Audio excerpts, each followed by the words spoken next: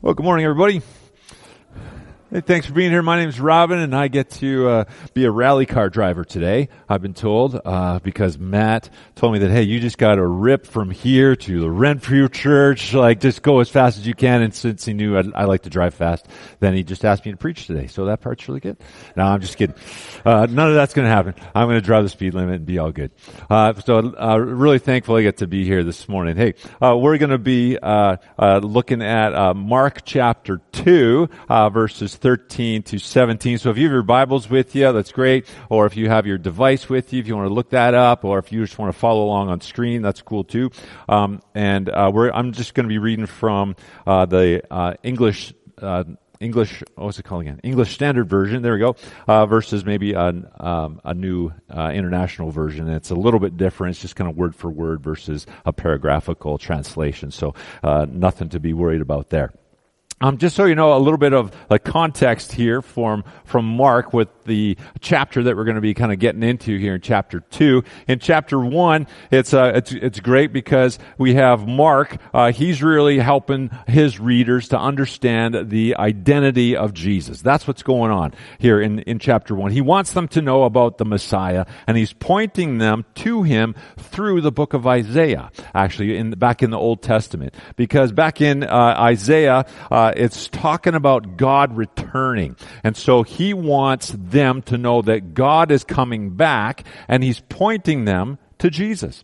Jesus is God in flesh. That's what he's saying. And just to prove that, he's talking to them about all of the miracles that Jesus is doing here in chapter 1. He's telling them about the power of God that has the ability to control demons in chapter 1. He can heal the sick and also heal those unclean lepers. He can read the hearts of men. He can heal the paralytic that happens in chapter 1. And he can do the one thing that only God can do, which was to forgive sin. That's what happens. And so in chapter 1 and the beginning of chapter 2, they're just filled with these intense moments, right, that are happening, that are seriously just blowing up the religious leaders' minds and their little box about who God is, and it's seriously shaking up their whole idea of what the Messiah is to look like as they're looking at Jesus. Which is why we find, this amazing little moment here in verse 12 in chapter 2, which this group of witnesses that just saw the unthinkable thing happen, this healing that happened and this forgiving of sin that happened to a paralytic, and left them all amazed and glorifying God by saying, "We have never seen anything like this." Whew. That's exactly what I would have said if I would have been there at that time. And that's kind of how I feel as we walk into this next episode here in verse 13. Verse 13 to 17. Let's read that together, and then we'll go from there. Verse 13 says this. He went out again beside the sea, and all the crowd was coming to him, and he was teaching them. And as he passed by, he saw Levi, the son of Alphaeus, sitting at the tax booth. And he said to him, "Follow me." And he rose and followed him.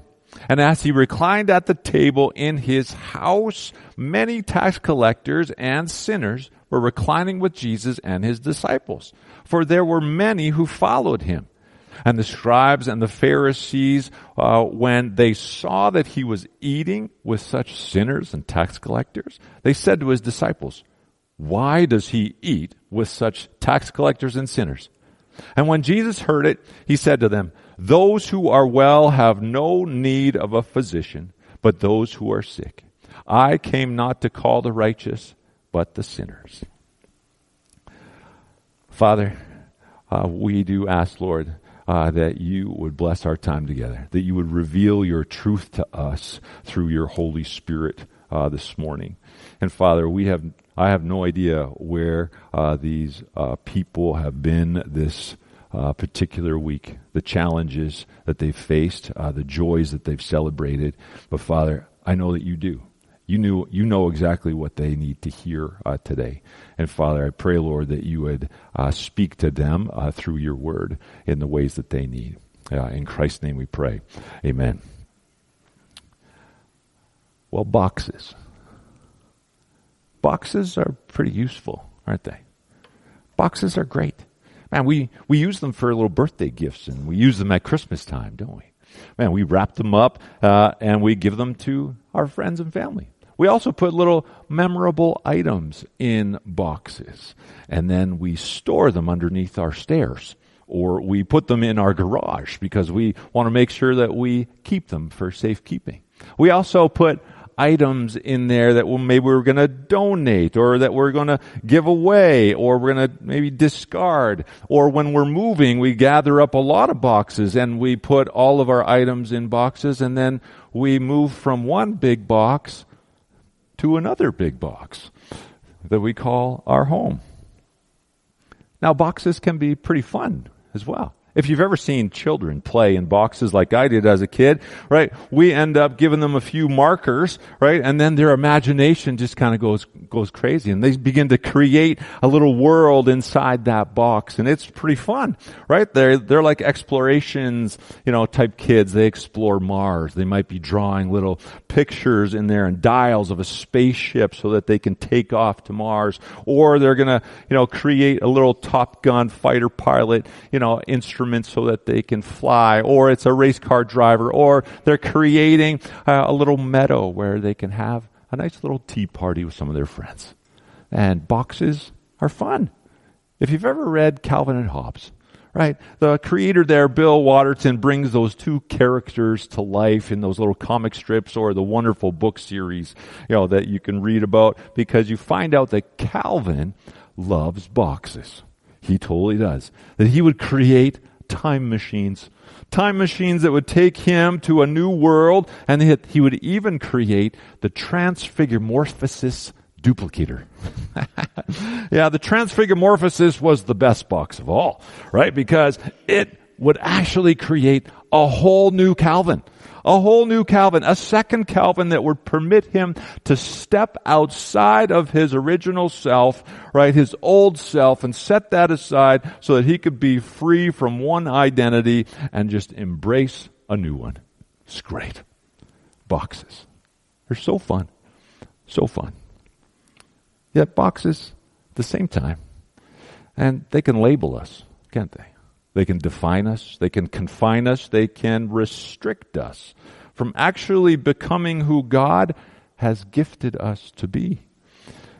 Just like we find Levi. If you remember, he's kind of stuck in this box-style booth that we just read about, as a tax collector inside our passage. And now, I'm positive that Levi, he didn't play in little cardboard boxes as a kid and create new worlds with other children in the ancient world. He didn't do that. But all children and people, they tend to dream and envision themselves doing something or becoming someone in their life. And I don't think a Jewish boy like Levi would ever dream of becoming a tax collector, or creating a tax style type box where he could play with his friends in, because tax collectors, as you may know, were hated. They were totally hated. They were despised human beings at that time, especially if they were Jewish like Levi. And the Jews that became tax collectors were hated to the degree of actually being totally cut off from their social environment, from the majority of society. They were excommunicated from their church/temple, right? And they were isolated, pushed out, quote unquote, ghosted, right, from all their friends and their normal social circles. They were forced to create a whole new world of connections alongside their totally ostracized family. So people really treated them like they were like a thief, like a murderer, like someone who had leprosy. They just wanted to stay clear of them, avoid them, and ignore them if at all possible. Now, I don't think Levi ever imagined himself in such a box. I really don't. But then again, who would? Who would imagine themselves in such a box. I don't think any of us would. I don't think any of us would borrow Calvin's time machine or his transfiguromorphosis box, right? To imagine ourselves in such a life. Yet sometimes those dials that we draw, the direction that we take, the little GPS goes a little off, little malfunction happens, and we find ourselves at a destination that we never thought we'd end up at this stage of life. We don't. And this new box that we find ourselves in is a similar box that we find Levi in. You know, it's a man whose decisions that have landed him in a not so great societal hotspot, and now he's just choosing to make the best of it. Right? Levi and others like him, they've settled. They've settled into this box. They've placed a little plant on the desk. Right? They put their little picture on the wall. They've made a living. They have created a purpose. They've created a community. They've created this security box for themselves, which is what I think Levi's kind of doing here in his life. He's chosen a job that gave him security because really nobody else really wants those jobs, right? He's given himself financial stability because he gets a percentage of the taxes there, and he's increased his LinkedIn network for sure, right? His social media status because he's so well known now in his community. So that part's good. He now has purpose and a sense of power and control. But then something happens. Something happens. He meets somebody. And he runs into this box cutter, this transfiguromorphosis maker. That's what happens. Let's read here in verse 13. He says, he went out again beside the sea, and all the crowd was coming to him, that being Jesus, and he was teaching them. And as he passed by, he saw Levi, the son of Alphaeus, sitting at the tax booth, and he said to him, "Follow me." And he rose up, and he followed him. Now Mark tells us that Jesus does something very specific, doesn't he? And he steps away from the crowd, and he purposely chooses to approach Levi in that little hot box cubicle, right? And then he calls to Levi, "Hey, follow me." The little box cutter, Jesus, says, "Follow me." Now, why? Why? Why does Jesus choose him and not anyone else in the big crowd that he was just talking to? How come it's Levi? How come Jesus chooses him to say, "Hey, follow me"? Like, was it time for Jesus just to have a little one-on-one tax time? Was H&R Block lineup just too long? Like, was that kind of going on? Probably not. And then I think about Levi. What was Levi thinking? Why would Levi just immediately just think, okay, and just follow him? Like, why would he do that? I've come to understand that there was something super compelling about Jesus that just drew him to follow him. And more so, I think about us. What's going on here for us? And I've come to understand that Jesus chooses Levi to point us to the character of God, because God calls all of us. He calls all of us to himself, and he wants to cut all of us out of the box that we are in and that the box that we put God in. He wants to do that. It's about Jesus inviting us to step into this transfiguromorphosis box with him and emerge and become someone new. Someone new.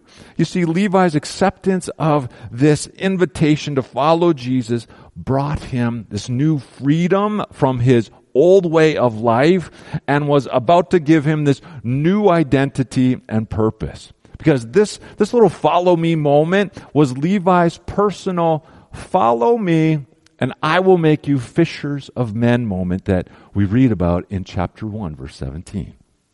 When Jesus first calls the disciples. See, this instance is one of those life-changing opportunities for Levi, because when Levi leaves his little work box, right, Levi doesn't just put up a little back in 30 minutes sign because he's gone for coffee or a lunch with Jesus. He's not doing that.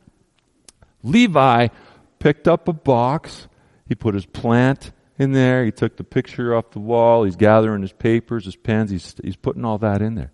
And now he's following Jesus.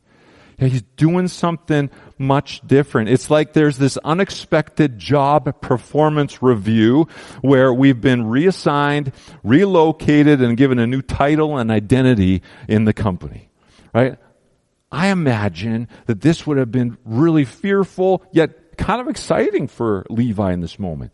It's exciting because Levi discovers a new world, right? A way of life, and he begins to follow Jesus as one of his disciples in a new way. And this is also fearful because Levi has created this whole identity for himself. Right? This whole identity that he's been relationally connected, he's financially stable, right? He is established in his community, he's been given purpose, and now he's stepping away from all of that in this new way to follow Jesus. And that's challenging. It doesn't matter what culture you're in or what time frame you grew up in. But he does. Levi does. Levi chooses to step out with Jesus and his box-cutting ways, and he decides to walk out of his security box and step into this whole new world with him. And so, would you? Would you? Would you be like Levi and step out of the security box that you've created for yourself?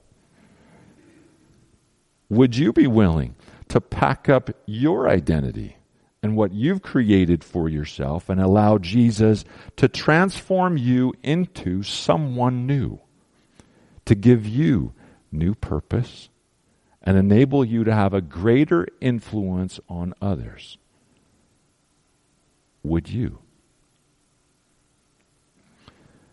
Mark tells us in verse 15 that Levi did. He did just that. But he does it in a great fashion. He throws a party. He throws a party. Yeah. He gathers and celebrates with his friends and with Jesus and with all his disciples. He's like, look what's happening. Man, look what I'm going to be doing. The celebration is like a transfiguromorphosis party. That's what's going on here. Yeah, where his old life is acknowledged.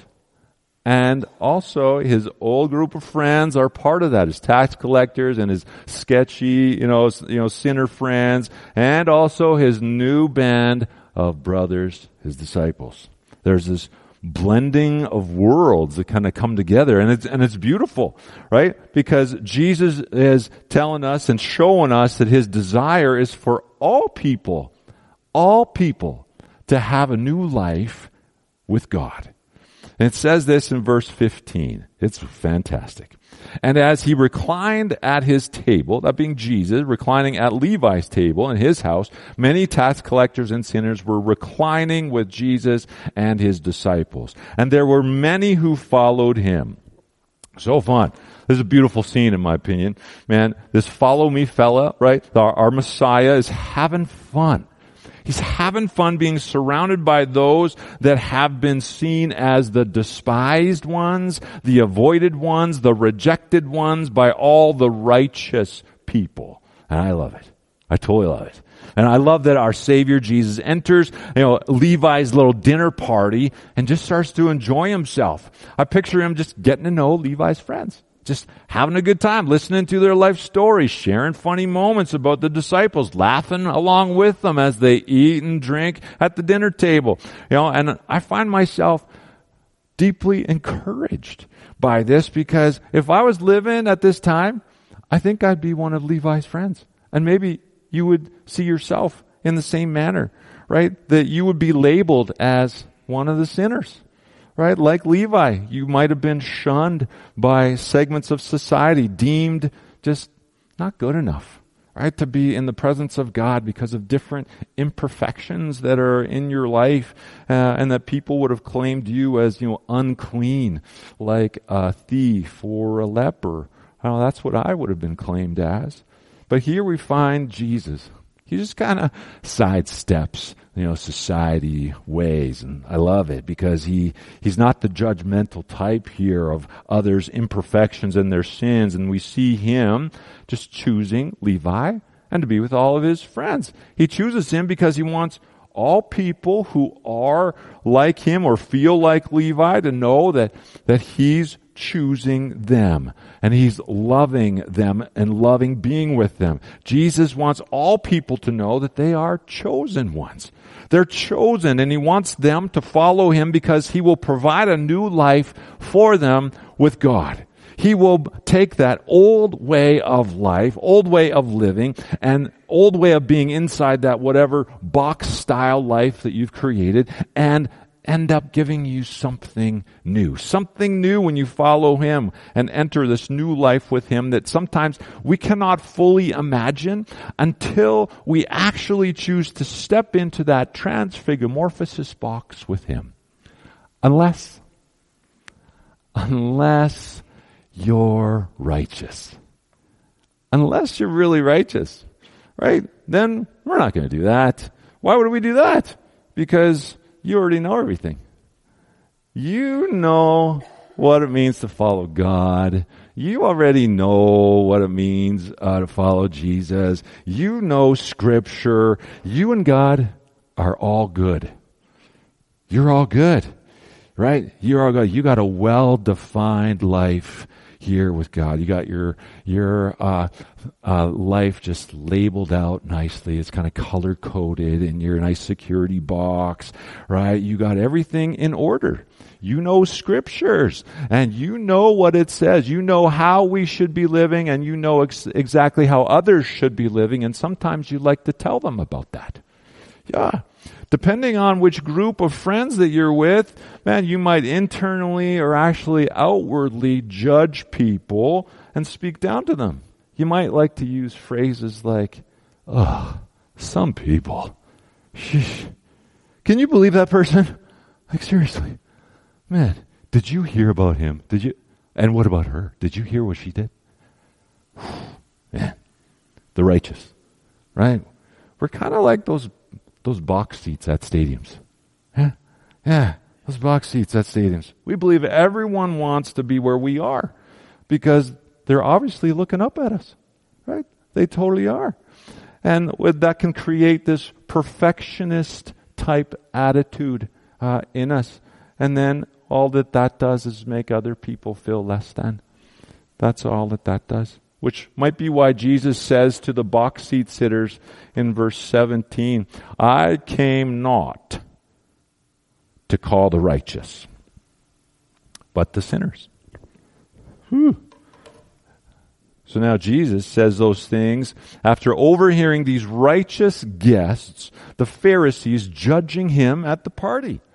Verse 16 tells us, in the NIV it says that when the teachers of the law, or in verse 16 it says, and the scribes of the Pharisees, when they saw that he was eating with sinners and tax collectors, they said to his disciples, well, why does he eat with them, the tax collectors and the sinners?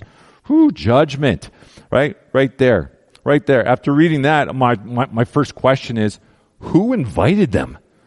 Who invited these people to the party anyway? Like, why would you really want them at your party? Why would you want to invite righteous, judgmental, box seat sitting religious perfectionists to your party? Why would you do that, Levi? And as I was trying to figure out the why about this, I actually started to understand that that's not the real important question. The real important piece is that there's room for them at the party. There's room. There's room at the party for them. Jesus makes room for the box seat sitting people. He makes room for the righteous attitude, and he calls them and us to follow him, just like he calls Levi. He calls the righteous people who struggle with pride, judgment, and their hidden sins just as much as he calls the blatant sinner. Levi's little party for tax collectors and sinners and these righteous religious sinners actually becomes this fun surprise party, doesn't it? For all unrighteous people, because Jesus doesn't leave anyone out. He doesn't. He calls everyone to come and follow him, regardless of which person at the party that you identify yourself with the most. You're invited. You are invited to come and follow him, which is why I love, once again, verse 17, those who are well have no need of a physician, but those who are sick. I have not come to call the righteous, but the sinner. So whether you label yourself as being like Levi or a sinner or a religious law-abiding Pharisee, Jesus is telling us we're all sick sinners. We're all sick sinners, which is why we need to see the sin doctor. That's what he's saying. Just like when we get sick, right? What do? We head to the clinic. That's what happens. We want to go see the doctor. Well, and that doctor gives us a prescription, or they help us with our continual treatment that leads to healing. That's what goes on. And so in verse 17, here Jesus addresses our sin like a virus that we never knew that we had. A sin that causes this blind spot in how we maybe treat people, this negative religious attitude that we can have, or a judgmental box that we have created within us.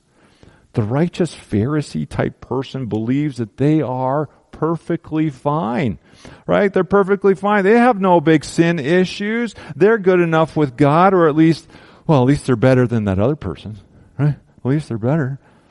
They are completely unaware of some of the sin that they have that really plagues them. While the authentic sinner has already been with the physician. They've already been with the sin doctor. They've confessed what's going on in their life, received forgiveness and healing, and they're out and about once again. When I was reading in Romans with our Apostle Paul there in chapter 5, verses 12 through 21, Paul talks about being set free from the box of sin. From this box of sin and judgment that we find ourselves in, and he explains the process of becoming righteous. And it's beautiful because it boils down to our inability actually to become self-righteous. We can't do it on our own. And so I paraphrased those 10 verses into this. It's a beyond screen.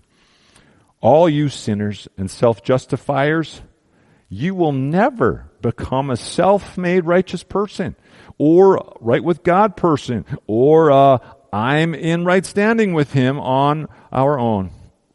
You can only be made right with God through Jesus Christ. Only Jesus forgives our sin and makes us righteous, makes us in right standing before God. So Jesus says that I came not to call the righteous, but the sinner, because he is the great physician who prescribes grace and forgiveness and healing. He is also the box cutter. The box cutter who came to cut you and I out of whatever safety box we've created for ourselves. And he calls us to follow Jesus in whatever new way he's calling you to. Because he wants you to follow him because God is on the move. God is always on the move. God is always doing something, and he's calling each and every one of us to move along with him by following Christ in a new way. In a new way. In a new way. Always in a new way. And he wants us to be able to demonstrate that to people that we're connected to. Our friends, our workmates, our neighbors in our community. Jesus wants us to be set free from whatever little box that we've put ourselves in. Right? And he wants to give each of us a new life. A new life that's a little bit risky at times. But it's really rewarding as well.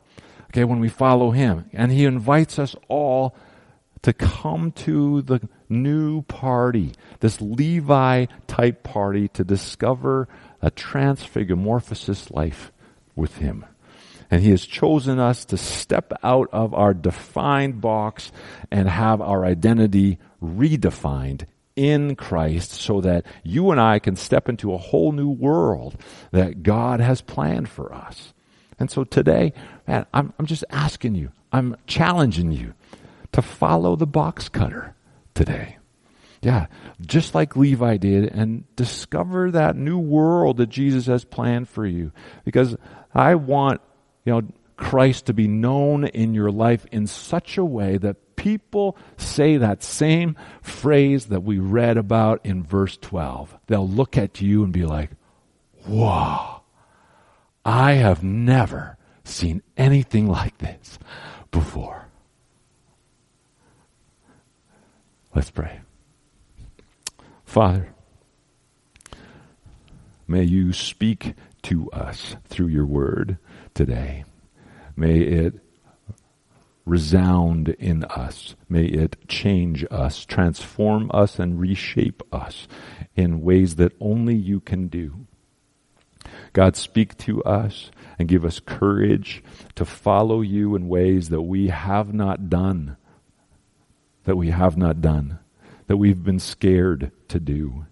God, give us the courage that we need to follow you like Levi did. In Christ's name we pray. Amen.